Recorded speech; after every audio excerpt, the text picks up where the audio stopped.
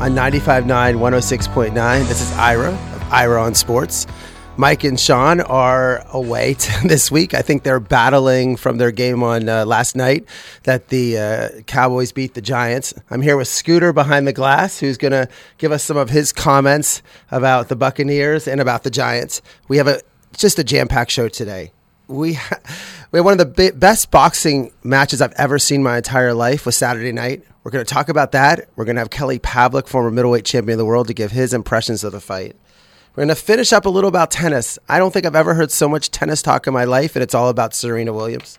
And then I was at the Steeler game yesterday. I don't know if you want to call it a game or, I don't know, maybe it's a practice that wasn't a game, but I was at the Steeler Kansas City Chiefs performance yesterday, and we'll talk about all the pro football games, and then we're also going to talk about baseball playoffs starting, and of course college football, because on Saturday I was at the Penn State-Kent State game, and I came back and watched about 25 other college football games, and it was an amazing weekend for sports. But let's first start with the Canelo Triple G fight.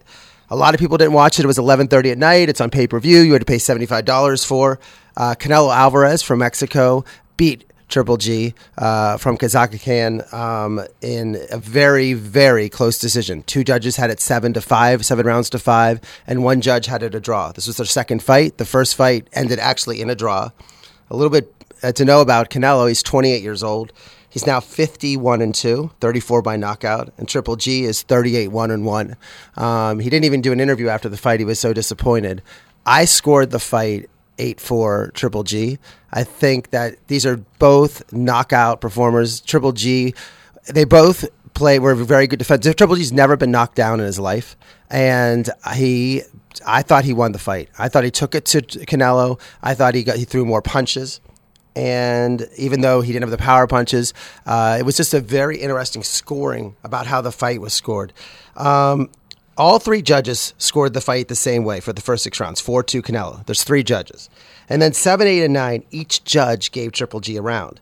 But then in the 10th and 11th, they all gave Triple G the round, a 10 and 11. But in the 12th round was key, a round that most observers thought that Triple G dominated and won the fight. They threw the same amount of punches, but Triple G seemed to be controlling the fight.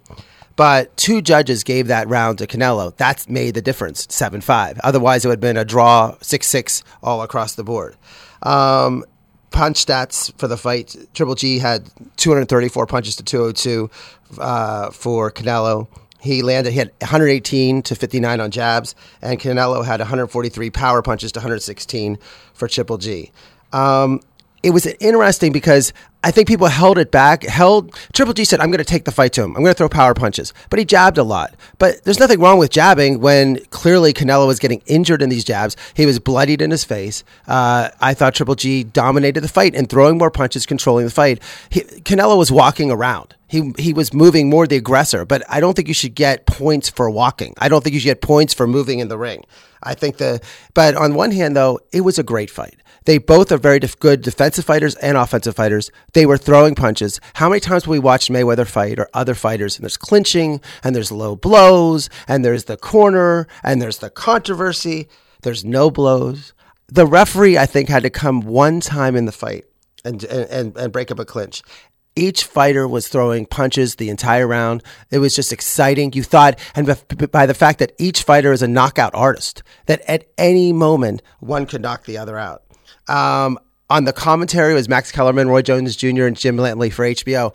Totally biased. I mean, they definitely wanted Canelo to win. There was definitely a bias, the fact that Canelo is a younger fighter, is going to be better for boxing. Triple G might retire after this fight.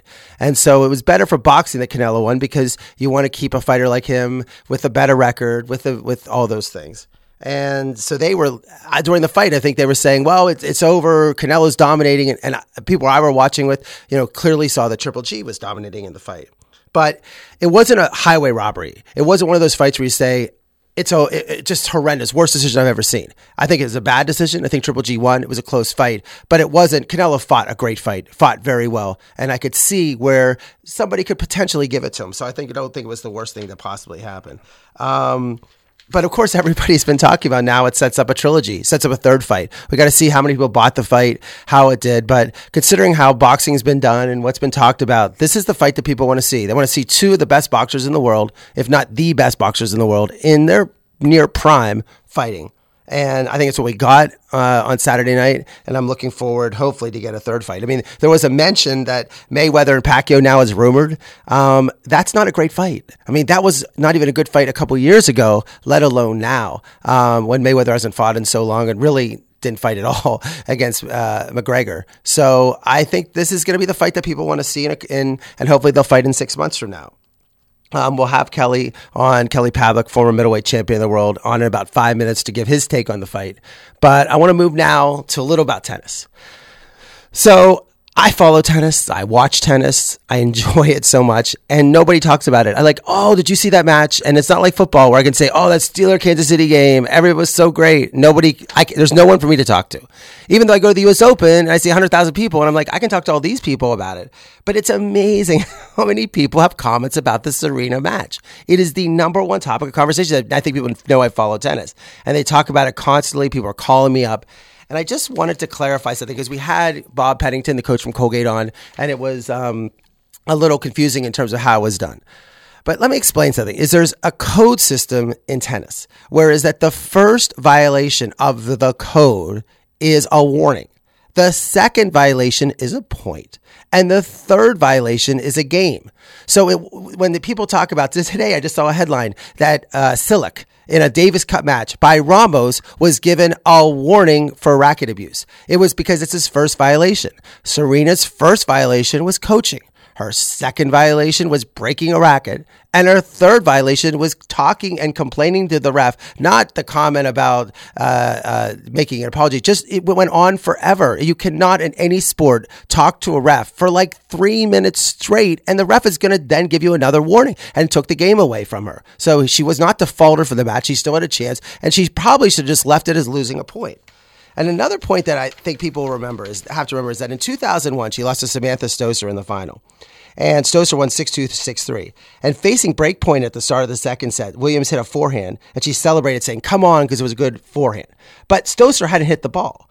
And so the umpire said that Williams hindered the opponent's ability to do it. And then she started. Now, this umpire was a woman. And then Williams started yelling at the umpire and insults. And there was a code violation for verbal abuse. And there's actually a point was taken away.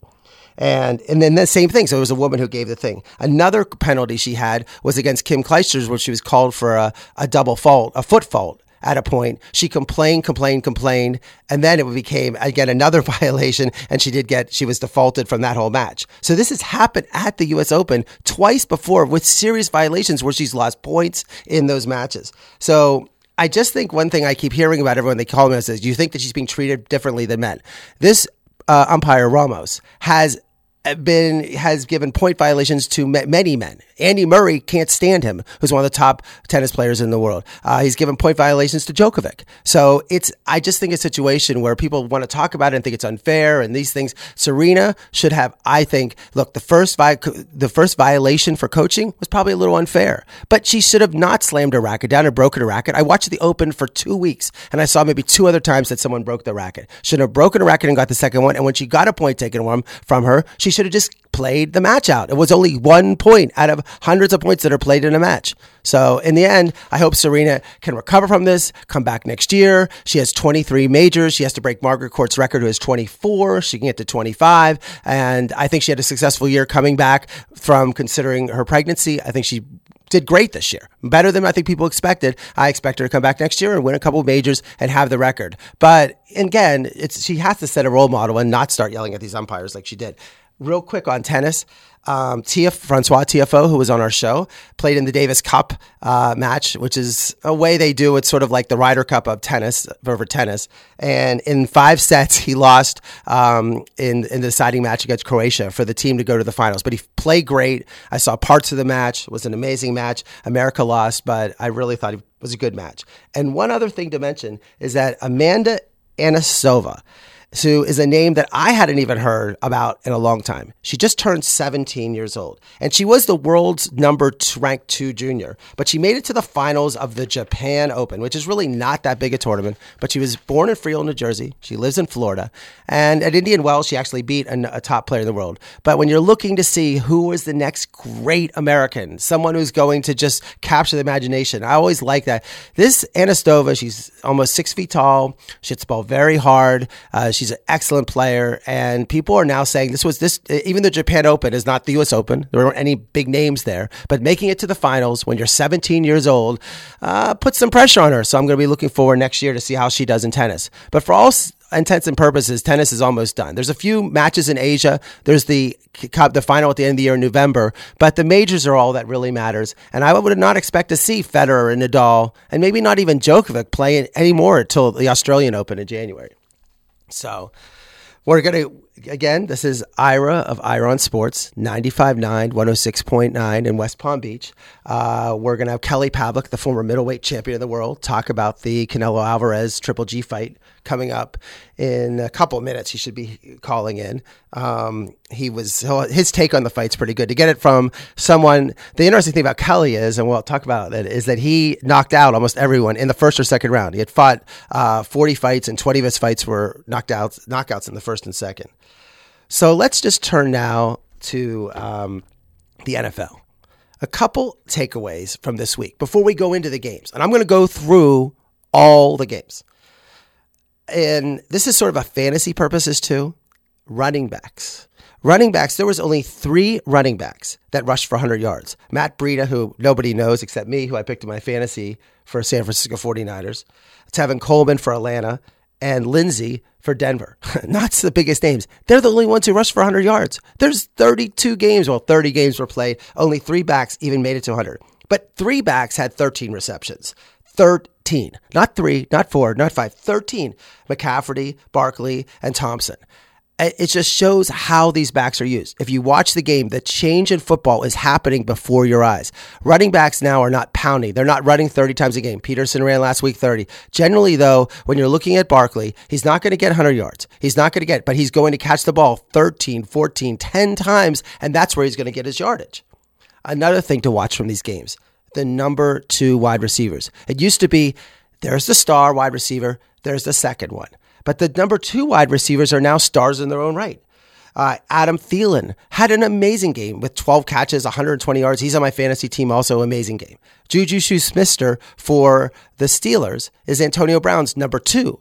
But Juju had 16 catches for 120 yards, an amazing game. And then also Deshaun Jackson for Tampa Bay is the number 2 wide receiver, had a great game. So when you're looking at these teams, looking fantasy-wise or just looking to enjoy the games, the number 2 wide receivers now are just as good as the number 1s. You're also seeing tight ends catch the ball. Jesse James for the Steelers, Travis Kelce for the Kansas City Chiefs, Howard for Tampa Bay, Ertz for Philadelphia. All were in the top 15 in yards caught. Tight ends don't block anymore. They catch balls, and they're integral parts of the offense. A couple other things. Kickers were awful.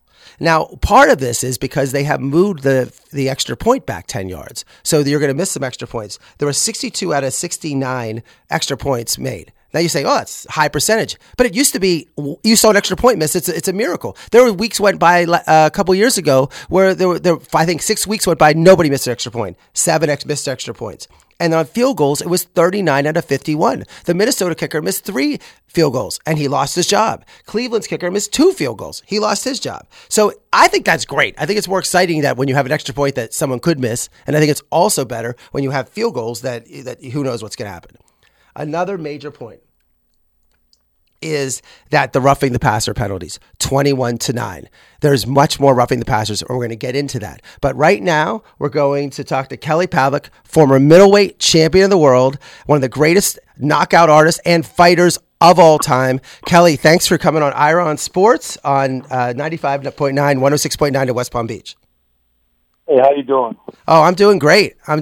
And so Kelly, I mean, it's interesting. I was talking to the audience a little bit that you had 40 wins, 34 by knockouts, and the vast majority of your fights were knockouts in the first and second round. So you didn't really let the fights go to decisions. So in the terms of this fight, and this is certainly the decision, what did you think overall in terms of, before we get into that, what did you think going into this fight in terms of how did you think this fight was going to set up, and then tell us about your observations of it. But going into the fight, what did you think about was going to happen?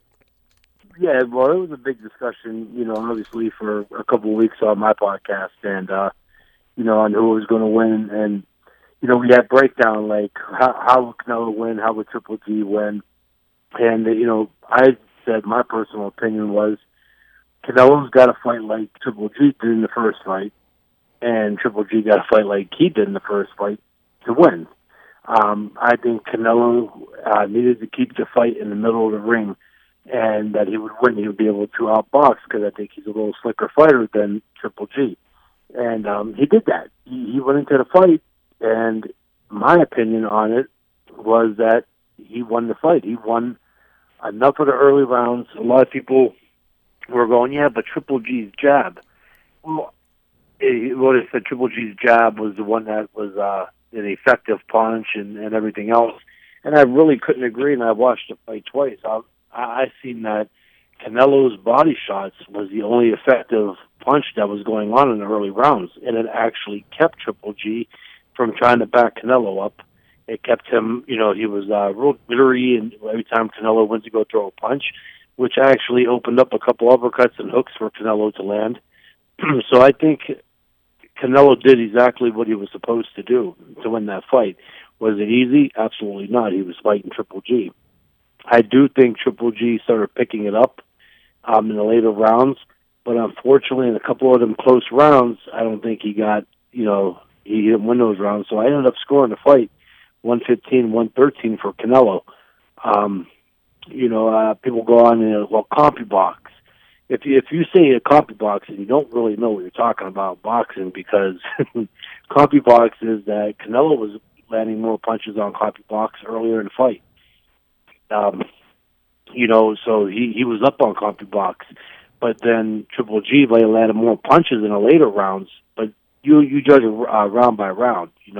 Just because at the end of the fight that somebody was up on CompuBox don't mean that you could go back and erase the rounds that Canelo had already won. I definitely had Canelo 115-113. And it would have been out of the question to have it 116-112. And, it was a type of fight, though, depending on how you like to score, that if you had Triple G winning the fight, it's not absurd and it's not crazy. I mean, I could see where people would think that Triple G won the fight. I just seen a lot of people saying that Triple G got robbed, and there was no robbery in that fight. Yeah, I agree. What in terms of the difference between the two fights, what do you think Canelo did different in this fight that he did in the first fight? The first fight, I gave Canelo the first 3 rounds, and then I gave every round after to Triple G. And, there were some close rounds in that first fight later on in the fight that Canelo could have won. I just gave him to Triple G. But he won those first 3 rounds when he stayed in the middle of the ring. The first fight, he went back on the ropes. You can't, if he was afraid of exerting too much energy in the middle of the ring, when you're fighting a guy that hits like Triple G does, and who throws a lot of punches, and when you go back to them ropes, your body's absorbing those punches, and you carry those punches for a long time. You may not carry them the next round, but you're going to carry those body shots and punches to the arms in round 8, 9, 10. And that's what Canelo did wrong in the first fight. And again, I told a couple people on the show my predictions. I said, Canelo, if he's going to win the fight, it's going to be by staying in the middle of the ring and outboxing and countering Triple G. Well, I think going into the first fight, there was this perception about Triple G, this almost legend that he has that he can knock everybody out, that he's had a very hard punch. Do you think that Canelo was maybe afraid of that punch? Not say afraid, I don't want to use that term afraid, but just more wary of that punching power in the first fight. But then going to the second fight, he sort of said, you know what, I can take that hit so I can throw more punches. No, for especially my side of it, but a lot of other fighters I talk to, usually, Triple G with Danny Jacobs, a very, if you watch that fight the second time, very controversial fight. And if you take that knockout out of the Danny Jacobs Triple G, and if anybody wants to argue that, they're just being biased. or they're just like really big time Triple G fans. But the Danny Jacobs fight was very close, and you could have gave it a draw, even with the knockdown. So Danny Jacobs, when he realized like this guy is not like Superman, and he fought, that was a heck of a fight. And I think what Canelo did in that first fight was, I think that he was worried about his conditioning, staying in the middle of the ring.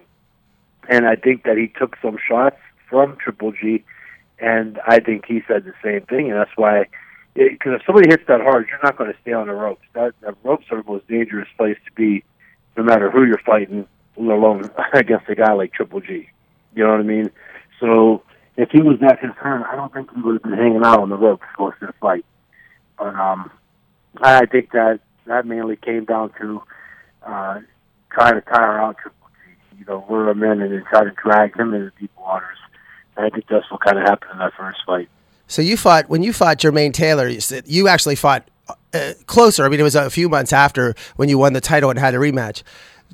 What was going in your head saying, okay, now I fought him once, I'm going to fight him again right now. Did you feel, did you, like, I'm trying to put your mind in Canelo's mind and Triple G's mind also, in terms of the adaptions, the changes they made to get into this fight, thinking that, all right, I have this, I don't have to just watch a film on someone, I've just fought him. So looking back at the Jermaine Taylor, the two fights you fought with him, did you go in that second fight with a different mindset because having known that you just fought the guy, or what did you learn from the first fight that helped you in the second fight?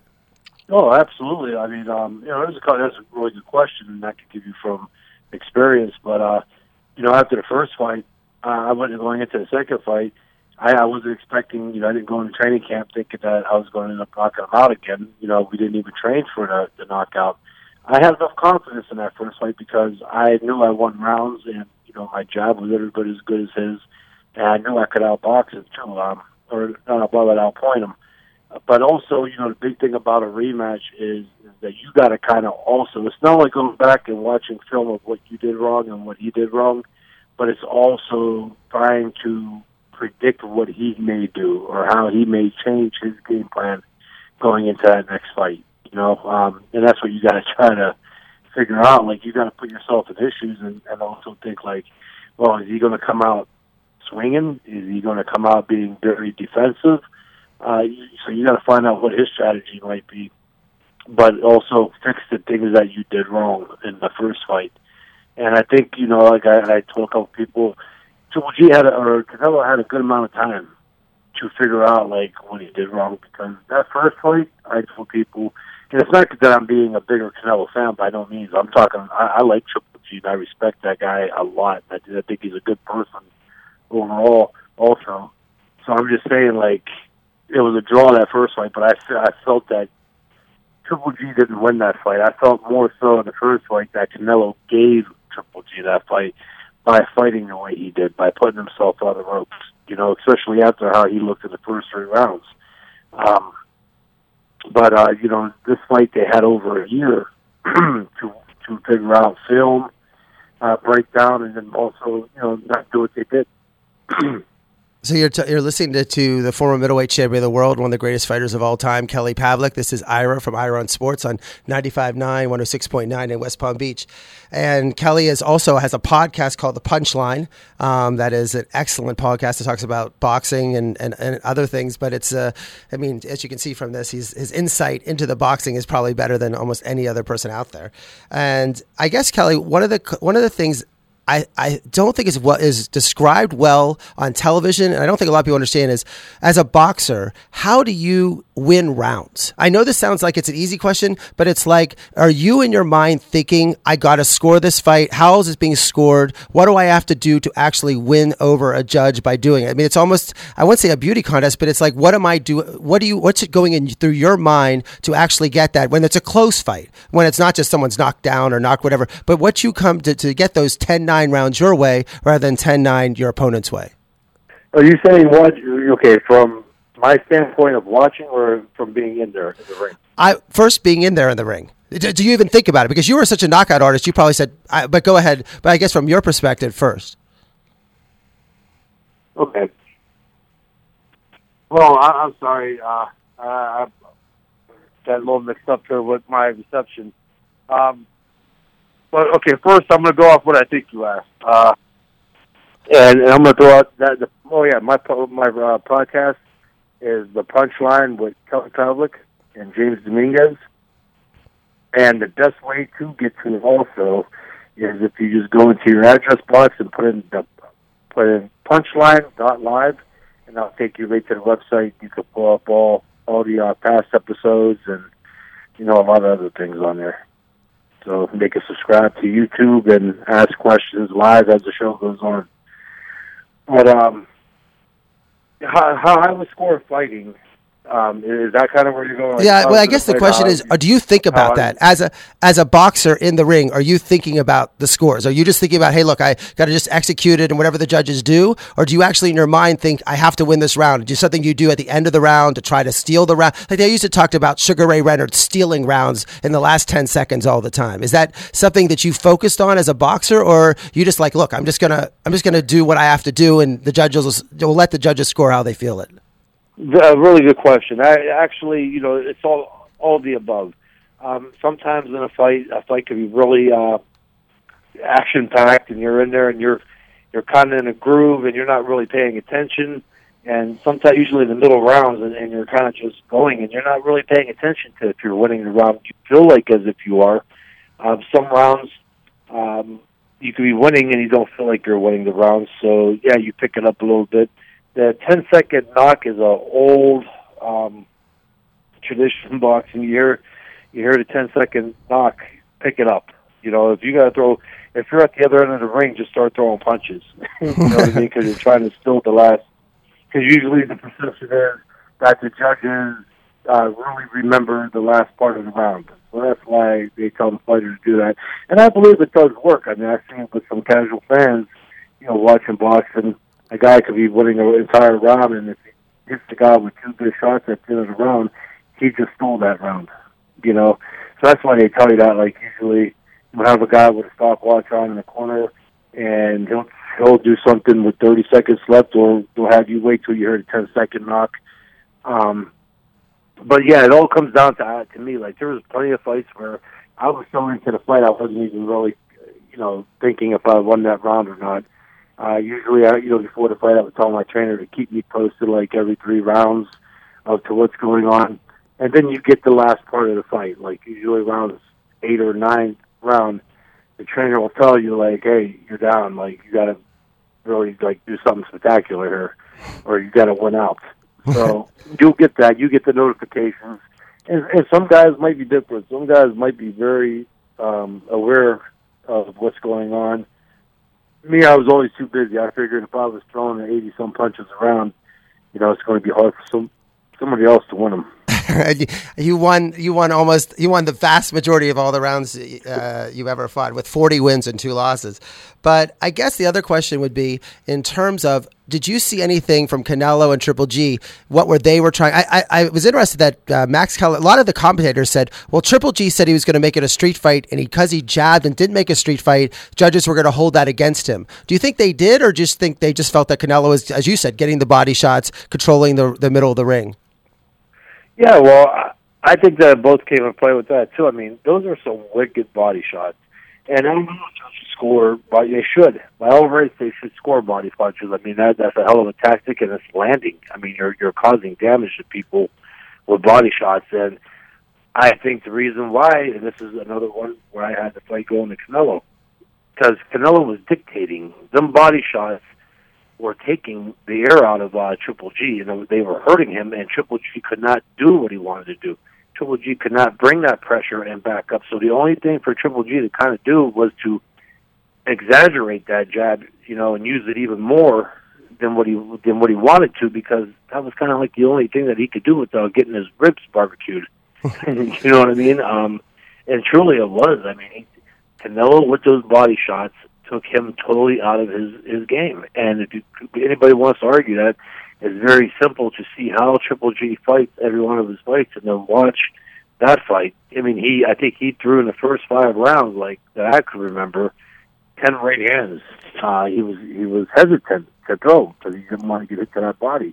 and them rounds went to Canelo, in my opinion. So it was going, oh, but his jab. Well, so you're saying that for him throwing nothing but jabs, mainly the whole first half of the fight, and you mean tell me that those body shots that Canelo was throwing? So that right there is just being biased. That's either like somebody is really mad at Canelo because he failed the drug test and he's a trooper, this, that, or that they just really like Triple G. Because if you miss that, then you really ain't watching boxing. To really notice, or you didn't watch, you don't know much of Triple G's past fights, because Canelo took him totally out of his game with those body shots. And when you can't go, even if Triple G landed more punches in the later rounds and won those later rounds, won those more convincingly, you can't go back on the scorecard and erase what Canelo already did, though. You know what I mean? So it don't matter. Right. We're talking to Kelly Pavlik, former middleweight champion of the world, who has a podcast called The Punchline, and you're on 95.9, 106.9 in West Palm Beach. And just a couple more questions, Kelly. Are you looking forward to a third fight? Because it seems like that's what's going to happen. And is that something you're looking forward to seeing? I was just talking with a buddy today. I don't think they should have a third fight. Middleweight division, these guys, especially these guys, are big punchers, and fight night, they're not 160, they're 180 pounds. These trilogies are good for welterweight or maybe even junior welterweight down. Trilogies are great. They're smaller guys, but it's just it's science. I mean, and it's just human nature, or just the way the body, the anatomy of the body, it can't absorb. Like even now after this last fight, I don't know how much these guys, even though nobody got dropped or knocked out, I don't know how much this fight took out of them. It was a brutal, tough fight. And you have two very powerful guys that are hitting each other. I personally would not want to see it, a third one.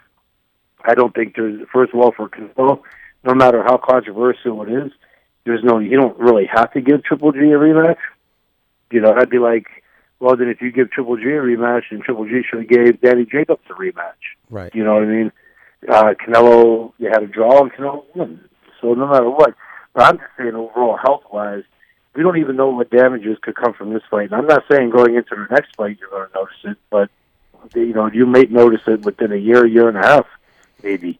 It's just a brutal fight. I think it could take a lot out of them. But, there may be a trilogy because there's a lot of money involved in it. But at the same time, I would prefer not to, especially at their weight and how hard these guys hit in the type of fight that they had. I would be a little nervous about a third one. I think a third one would pretty much sum up, like Canelo's still fairly young. And I think if he has one more fight, then his career would be summed up as the trilogy with Triple G, and it would be a little shorter than what he could have done.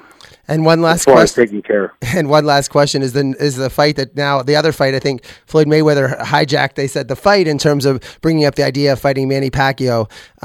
Any interest in seeing that fight at all? No, I mean I'll probably end up having to watch it, but no. I mean even the first time they fought, they were both past their prime, and Manny was definitely past his prime. Father Time catches up to everybody differently, but with both of them, it's a matter of time. Manny Pacquiao looked fairly good his last fight, but against two, you have to look at it like that. And I think now, though, it's just more of a money thing, or I don't know if there's like a personal thing out there where Floyd is doing that, trying to screw over maybe Deontay Wilder's first shot at pay-per-view fight. I don't know the reasoning behind it. Maybe he's chasing that first athlete billionaire from the sport by itself alone. I don't know what the reasoning is behind that, but I'm not a fan of it. And one last question, Kelly, is there any fight, the Joshua fight, is there any fight out there in the next few months that you're like, boy, that's a great fight. These are two good fighters with the match. Is some fight that I should keep my eye out to make sure I can watch? No, a lot of them just happened. I mean, Porter Garcia was a big matchup. Obviously Canelo, Triple G. And right now there's not many big ones out there. I mean, of course, a lot of them are going to be a little exciting to me because they all lead into another big fight or, the future of the divisions. But, I'm waiting to see some of these fights like that Mikey Garcia, Lomachenko, who I'm close with both of the guys. And I'm looking forward to the heavyweight division to really hop back up and get like the Joshua Wilder fight. Earl Spence and Crawford, or even Crawford and, one of the other guys like Porter. So, there's a lot of names out there and there's a lot of big fights to be made. And this is probably the hottest boxing has been. I would say 2017, 2018 has been phenomenal years for boxing, and the box office shows it and the numbers. But now it's starting to get that little thing again to that point where everybody's kind of like sidestepping and going somewhere else. And I think that's really hard to do at the welterweight division right now because it's so loaded, and so is the middleweight. So hopefully these promoters keep matchmaking these fights and putting them on for the fans, because so far I got nothing to complain about. That's good. Kelly, thanks a lot. Before you go, you can just give us your how to get the punchline, your podcast again, and I appreciate you for coming on 95.9, 106.9. Thank you. Always a great time, and I appreciate you guys. It's just you go to punchline.live, and I'll take you, and you can subscribe to the YouTube, or you could go to YouTube and put in The Punchline with Kelly Pavlik and James Dominguez. And, we're on Facebook Live also. You can find that on Facebook, The Punchline with Kelly Pavlik and James Dominguez. So, good show. We'll have a lot to talk about tomorrow on it. All right. Well, thanks a lot, Kelly. Maybe get you on one day, Ira. Oh, I'd love to. I love that. That'd be great. I appreciate it. And thanks for coming on tonight and talking about the big fight. And we'll certainly have you in the future. We'll see what other great fights are going to come up. So thanks again for coming on our show. Oh, no problem. Thank you for having me. So you're listening to 95.9, 106.9, Ira on Sports. We just talked a lot about the Canelo Alvarez Triple G fight. And we're going to go back to the NFL. I was at the Steelers-Chiefs game. It was a very exciting game. I guess exciting is a word, but let's just say this, is that the last time the Steelers played at Heinz Field, they lost 45-42 to Jacksonville. So that means that the Steelers have now scored 79 points in two games, their last two home games, and lost both games. The Steelers were used to be known as the Steel Curtain defense. I really think right now they have no curtains. There's not a paper curtain. There's just no curtains. It's like you rent a house and there's just no curtains there, and you have to maybe hang some sheets up, but there's not even hanging the sheets up. Pat Mahomes for Kansas City was just simply amazing. That's what everyone has been talking about. It's 23 for 28, 326 yards and 6 touchdowns. Now that means he had 5 incompletions and 6 touchdowns. Not 5 interceptions and 6 touchdowns, 5 incompletions and 6 touchdowns. The Chiefs averaged 8.3 yards a play. That's almost a first down every time they touched the ball. It was just the weirdest game I've ever seen, because the Chiefs jumped up to a 21-0 lead. The Steelers came back and tied at 21 at halftime. I'm like, all right, the Steelers played terrible. They fixed the defense, but then they start the second half. It's 28-28. And then suddenly the Chiefs went up 42-28. And the Steelers battled back, but not enough. They got a safety. They just could not stop Kansas City. And they almost were blowing out the game in the first half. There was 21-0, and Ben Roethlisberger fumbled the ball in the end zone. The Chiefs recovered it to make it 28-0, but there was a holding call, defensive holding on Kansas City. Otherwise, the game probably would have been over. An interesting thing, since 1940, if you want to make a bet, since 1940, teams scoring 37 points at home with no turnover were 386-0. 386-0. That's one of the best percentages I've ever seen. And the Steelers then broke that streak. Ben Roethlisberger threw for 39 for 60 for 452 yards, 3 touchdowns. He actually passed John Elway for number 7 on the all-time list of yardage. Juju Smith-Schuster had 13 catches. Antonio Brown had 9, but it was fighting with the offensive coordinator. He was targeted 18 times, only caught 9 passes. And I really think Ben was forcing in the ball. I don't think Antonio got open, and I've watched him now these 2 games, and I don't think he's playing as well as he did last year. Juju's been open. Juju's open, and they dump him the ball, and he throws, and he had an amazing game. James Conner played well. He had 5 catches for 48 yards. Didn't run the ball, but the Steelers really weren't in a position to run a lot. But the problem with the Steelers is Artie Burns from Miami is a first rounder. This is all their safeties and cornerbacks. 2016 first round. Sean Davis from Maryland, second round, 2016. Cameron Sutton was a third rounder, 2017. Edmonds this past year was a first rounder. And Morgan Bennett from Green Bay was signed. You have all these first and second and free agent signings, and the defense.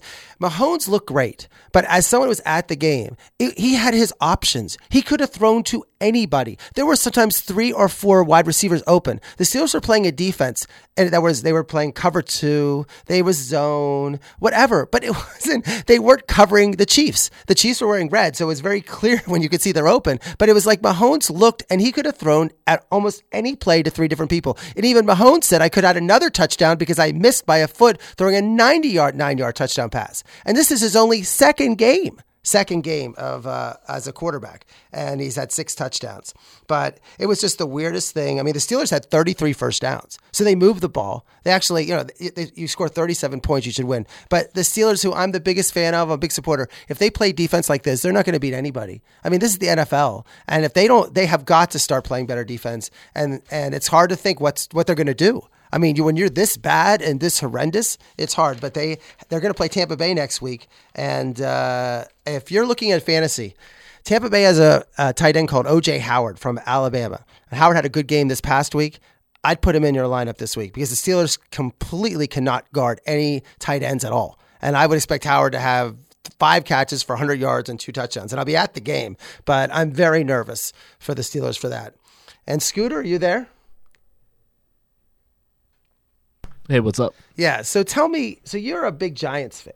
Big Giants fan, for life. You got it. You were watching Sunday Night Football yesterday? Correct. So you sit down, you're at your house, you're excited.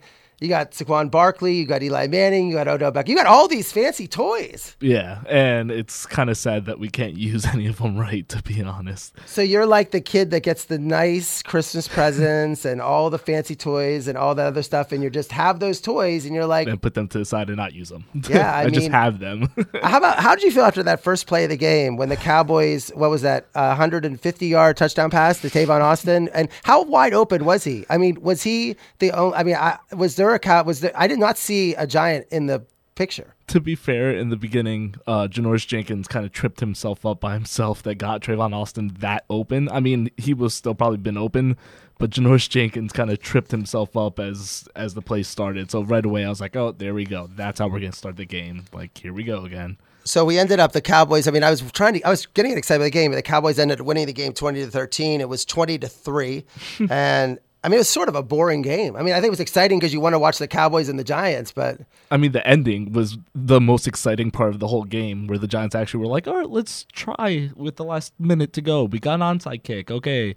And the one problem I had with it most, though, is even though we were down for most of the game, every single time we got the ball like in our hands, we wasted, 5-10 minutes just to punt it back. We'll do 12, 11 plays. Okay, and here's the ball back. Like... We got to think of time management. The offensive line's horrible. And of course, our center just went down, so he's out for the year. He had a broken leg, so it's nothing could go right for the Giants at this point. Well, Scooter, you sound really depressed. I am. So, all right, but you got the toys. So let's figure out how to use the toys. I mean, I know Schmer has the kind of power running back where it's like, okay, most of the time we're going to give it to Saquon, and which, I mean, Saquon's doing the best he can with what he has with the horrible offensive line.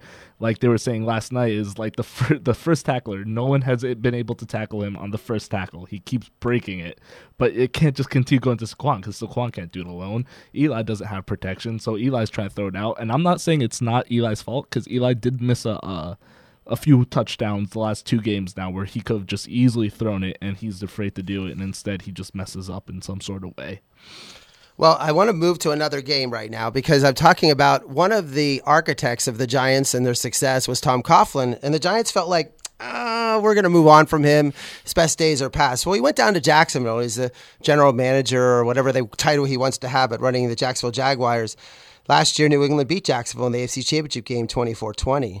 And Jacksonville talks a lot. I mean, they beat the Steelers last year, and they like to talk and talk and talk and talk how great they are. And usually but they backed it up. They beat the Patriots 31-20. They were up 21-3. totally dominating the game. The Patriots look bad. Now, the Patriots usually have a game like this every year. They have a game like when they get to Kansas City and they're saying, well, Brady's too old or whatever. But when you look at their wide receivers, Dorsett, Hogan, Patterson, they're not getting it done. Edelman's coming back in 2 games. And Gronkowski was stopped. He had only 2 catches for 15 yards. But then today they signed Josh Gordon from the Cleveland Browns. And that'll be very exciting to see for a 5th-round draft. Didn't sign it, but they traded for a 5th-round draft pick. In 2013, Josh Gordon had 87 catches for 1,600 yards and 9 touchdowns. That's 2013. The last 4 years, he's been drafted in every fantasy league, talked about, but been suspended a million times, had injuries, suspensions, everything. And the Browns just gave up on him. And I think he was at a photo shoot and injured his hamstring at a photo shoot. So now the Patriots, who are trying to have the same success they had with Randy Moss, when Randy Moss had all his problems, and they brought him in there and see what happens when he comes to New England. Sony Michel, the running back from Georgia, actually played pretty good this game. He was injured. He came back. So we'll see what happens. But Jacksonville has put their imprint now on the AFC. And they are going to say, look, we might have to go through Jacksonville. And this might be where the AFC Championship game is going to be this year. A couple other games I want to go over, run through real fast. Atlanta, 31. Carolina, 21-4. People thought Matt Ryan's done. It's finished. It's over. I know he's a Super Bowl 2 years ago. But he was 23 for 28 for 272 yards. And they have a guy who I talked about last week, Calvin Ridley from Alabama, their number 1 draft choice, who actually got involved in the offense. 4 catches, 64 yards, and a touchdown. And without Devontae Freeman, this Tevin Coleman ran for 100 yards because they usually split time. But maybe it's better that a lot of people will follow the Falcons. They like Coleman better than Freeman. So he played really well. Panthers, I mean, they're the same thing. McCaffrey, 14 catches, 102 yards. But no wide receiver. Their wide receivers are terrible for Cam Newton. They drafted DJ Moore out of Maryland. He just got 2 targets. He was in the first round. But Carolina's going to have to pick it up. But I think from Atlanta, from perspective of if you're a Falcon fan, you're like, okay, we're back on track and we're going to have a great year this year. We have the quarterback. We have one of the best quarterbacks in the league, and it's going to be showing that. One of the other big games that happened was the Minnesota-Green Bay. I caught the end of the game coming out of the Steeler game. The key play in that game that we're talked about is the roughing the passer. As I said earlier, 21 roughing the passer calls last year, or this year, 9 at this point last year. Clay Matthews for Green Bay tackled Kirk Cousins or sacked Kirk Cousins as he threw the ball, and it was an interception, but they ruled it a roughing the passer. Minnesota came down, was able to tie, and from that perspective. But the signing of Kirk Cousins from Minnesota, we talked about all the quarterback movement, has really worked.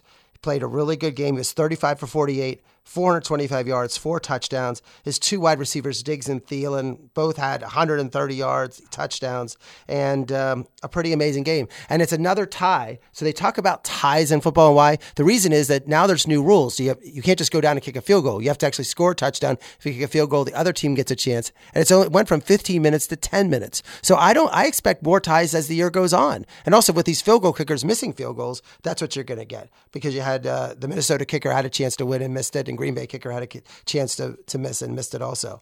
We're going to go to Dolphins-Jets. Miami 20, Jets 12. But it's funny. The Jets lose 20-12, and my friends who are Jets fans are like, Sam Darnold, 334 yards. It's like, that's great. We lost, but Darnold played great. As a Dolphins, Tannehill's back to 17 for 23, 160 yards. Interesting game. They took the lead. They got up they get up 20-0, and they held on to win. Very nice game for the Dolphins. It's a game they need to win. They need to win these games they need to win against the Jets. They need to win against the Bills, and maybe they'll get the 8 wins or 9 wins and get into the playoff conversation. Interesting point for the Dolphins. Frank Gore had 9 carries for 25 yards. You're thinking, well, so what? But he passed. That put him on the list. He passed Curtis Martin. So now it's just Emmitt Smith, Walter Payton, Barry Sanders, and Frank Gore as the top 4 runners in NFL history.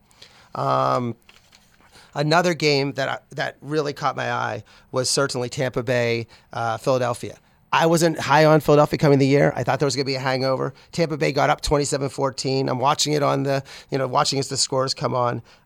Nick Foles had a good game, but the injuries are catching up to Philadelphia. They're just getting hurt from all sides of the ball. Their wide receivers, Jeffrey, is injured. And I think there is some hangover. Carson Wentz is supposedly coming back next week. I don't think he solves all their problems.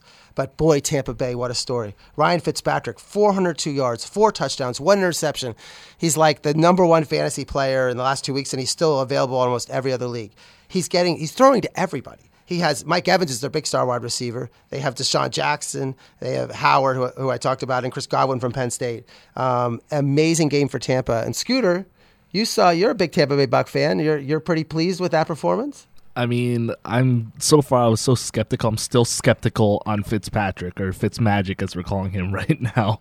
But like, this is the year like he's gonna be consistent for now. I mean, right now I was thinking, okay, like I could have started. Who could have? Okay, I could have started Mike Evans. Well, I think I did start Mike Evans, but like, I'm just saying I wasn't trusting it. I was like, all right, it was one good game. Fitzpatrick, this is his year again where he's gonna do decent, but I'm surprised they're doing pretty well. I mean, from last year they look like a stronger team, especially with what's his name, the old quarterback. Well, anyway, so yeah, just continue. We'll continue on, but I guess that one last question: do you like Fitzpatrick's outfit there in the interview? He has beard goals, not just the outfit, but that beard and the haircut. I know the beard has been there for a while, but the haircut. He actually looks. Someone said he looks like Conor McGregor's drunk cousin or something like that. Well, anyway, but Ryan Fitzpatrick, who is from Harvard and who played at the Bills and the Jets and has bounced around everywhere, certainly is off to a very fast start and raised the question that everybody's talking about: is Jameis Winston going to have his job back when he comes back? Certainly, if I'm Ryan Fitzpatrick and I look at the Steelers secondary and the Steelers defense, I'm thinking I'm going to throw for 800 yards. I cannot see in any way how the Steelers on Monday night, which a game I'll be at, I'm going to broadcast from Tampa Bay at that game. I'm going to be there on Monday night. I just don't see how the Steelers stop them with this offense that's going. A couple games I want to touch on. Rams beat Cardinals 34-0. Cardinals aren't very good. Rams look good. And the Rams look like a team that, in a very quiet way, that's what you have to do in the NFL, is that when you're playing a team that isn't good, you win 34-0. You just end the game. You don't get into tight games. You have they have Goff as the quarterback, is playing great, taking on what he did last year. Gurley, superstar running back. Their defense is phenomenal. This is a team that looks really good. And I'm telling you, sneaky good, because they play in LA. We don't follow them so much or whatever, but they're a fun team. And the interesting game is the Saints and the Browns. Certainly, the Browns have had hard luck. They had a chance to kick an extra point to win the game. Their kicker missed 2 field goals. He missed the extra point. The Saints end up winning. But the Saints now are 1-1, but they don't look that good. And their offense hasn't clicked. And again, they're a slow-starting team, but I'm interested to see what happens later. Tonight, we have Seattle versus the Bears. The Bears are favored by 4, and we're going to see if Russell Wilson can come off a shaky performance the first game. He has really no weapons, and the Bears defense now are people talking about their Bears defense. And Khalil Mack is playing great, and other players are playing great. So I can't wait to watch the game tonight. I'm predicting. I think Seattle's going to win this game. I think Seattle. I just like Russell Wilson in the big time, and I think the Bears defense might just be not ready yet for prime time, but we'll see. But let's turn to the NCAA college football. I was at the Penn State-Kent State game. But the one theme of this entire weekend of good football games was the Big Ten disaster. Penn State beat Kent State 63-10.